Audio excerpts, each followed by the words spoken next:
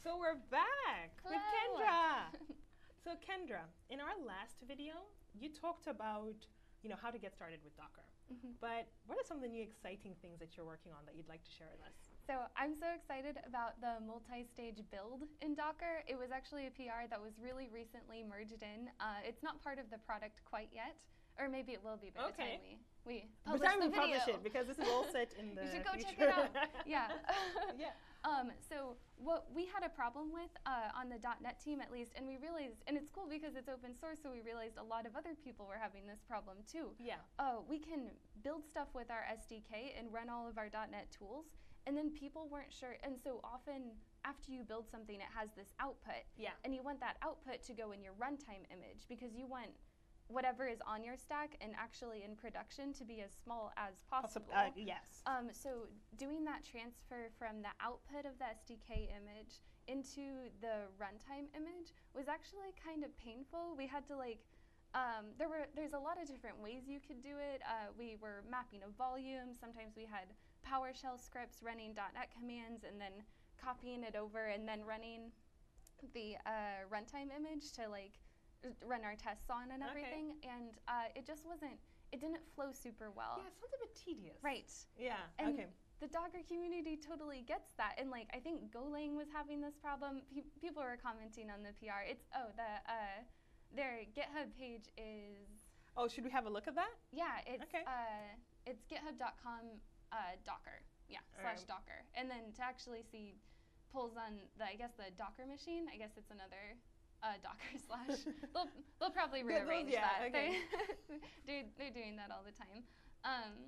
So yeah, this was the multi-stage build PR. So it actually expands the Docker file into being able to, I thought we had a, yes.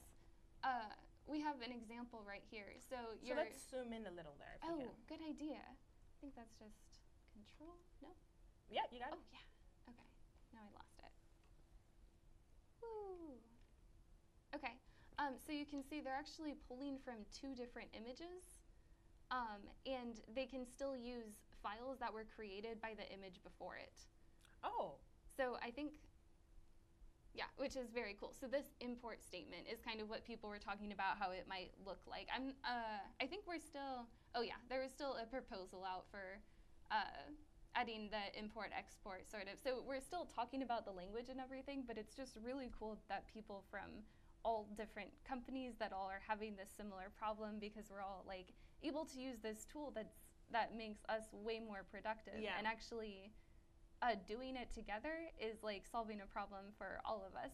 That's pretty cool. And the fact that you actually are taking in, us as Microsoft, the .NET team, are taking in all these different pieces from people within the community, and the fact that it came from a pull request just shows how truly open we are. Sure. Yeah. Oh, God. Yeah, it's really cool. So do you have anything to show us with this, or? So I don't think it's merged quite into the product yet, and again, it might be by the time we release this video. But I could totally show you the Visual Studio Docker tools, because we didn't we didn't go through that in our video.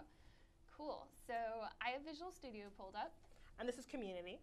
Oh yeah, this is Visual Studio Community. So even community has Docker tools, which is really cool. Excellent. It's free. I love free stuff. Absolutely.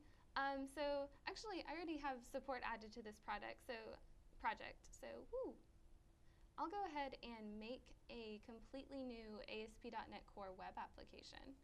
And I had enable Docker support checked. What if I just don't check that? Let's say I'm working with a website that I had already been working on for a while. So I'm adding this to my existing project. Sure. Oh, okay. I need to know this for a project I'm working on. Excellent. Yeah. Well, it's super simple. All you need to do is right-click on your project folder, go to the add, and click Docker support. Oh, and does that come in when you install the Docker tool? Yes. Oh, okay, so you don't have to add it No, yeah, and the great thing is this is actually so much easier than figuring out how to compose your Docker file and what dependencies you're going to need. You're still going to need to do a little bit of that, but it's a lot easier than kind of trying to learn, because Docker has their own syntax, I guess, and their own way of talking about images, and especially if you're new to it, you're not really sure, for example, if you need the SDK or the runtime in this. So Visual Studio wraps it up for you, which is super, super helpful. Oh, yeah.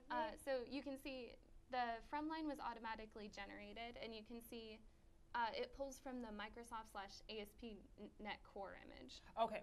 And that's over in Docker Hub. Yeah. Okay, cool. Exactly. So we publish those to Docker Hub. That's right. And as you can see, your debug button now says Docker instead of pretty debug. Cool. Isn't that great? I was super excited when I saw That's that. so simple. That's how they decided to introduce it. It was very cool. So I can go ahead and run that. And it'll pop up in my browser really quick. The first time you run it, it always takes the longest to run. Because it's setting everything up? Yeah. And it's never like built that container before, potentially. So it copies in all of your system variables and all that. There it is. So this is actually running in a Linux distro because we're using the core image. Yeah. And the easiest way to do that and the fastest way to do that is use the Debian image. Oh, that's pretty cool. Yeah, so it's a lot smaller than Nano Server right now, but we could still totally run ASP.NET Framework, like web forms app that uses Framework 4.6.2. Yeah. We would run that on our framework image, which is it's .NET-Framework on Docker Hub, so people can go check it out. That space image is a Windows Server Core image, so that's on like a larger version of Windows. That's pretty cool. Yeah, but still smaller and much easier to use than a VM. So if I wanted to start like seeing all the work that your team is doing around Docker, could I just follow it on GitHub? Like how do people get involved with all this cool work? Because I'm pretty sure there's some people from Docker who are watching this who would love to get their hands on some of the stuff that you're doing. That'd be really cool. Which is cool. People from Docker. People from Docker, people from the .NET community who are like really excited about this. Like wherever I go in the community, everyone has Docker on the tip of their tongues. So how do they get started with what we're doing? Absolutely. I would go ahead and go to our .NET /.NET-Docker on GitHub, and it's actually really easy to get here from Docker Hub, because if we do docker.com and go to our Microsoft.org/.NET, and remember, I think in the last video I mentioned you could click through and actually view the Docker files for each of these images that we put out. Oh, and that's our repo. Yeah. Okay. Because it's Microsoft's .NET repo. All of those Docker files are hosted on GitHub, and where they are hosted is actually .NET and Docker, well, .NET-Docker. So you can look through a README. Let's see, you could go to our samples repo. I think it's /samples or -samples. Yeah. I love our -samples repo. It has a bunch of different examples of like how to build a container that's on the current branch or with an ASP.NET app, or for development and production, as well as self-contained. So that's a really helpful thing to check out as well. We totally look at pull requests that are open. We've already had input from the community. Yeah, we saw that. Really, we actually really cool. saw that in real time, yeah. Yeah. So that's the best way I would say you could get involved. Great. Thank you so much for coming. Absolutely. My pleasure. Oh, wow. So thank you for watching Code and Conversations. I am Maria Nagaga. I'm Kendra Havens. All right. Thank you. Bye.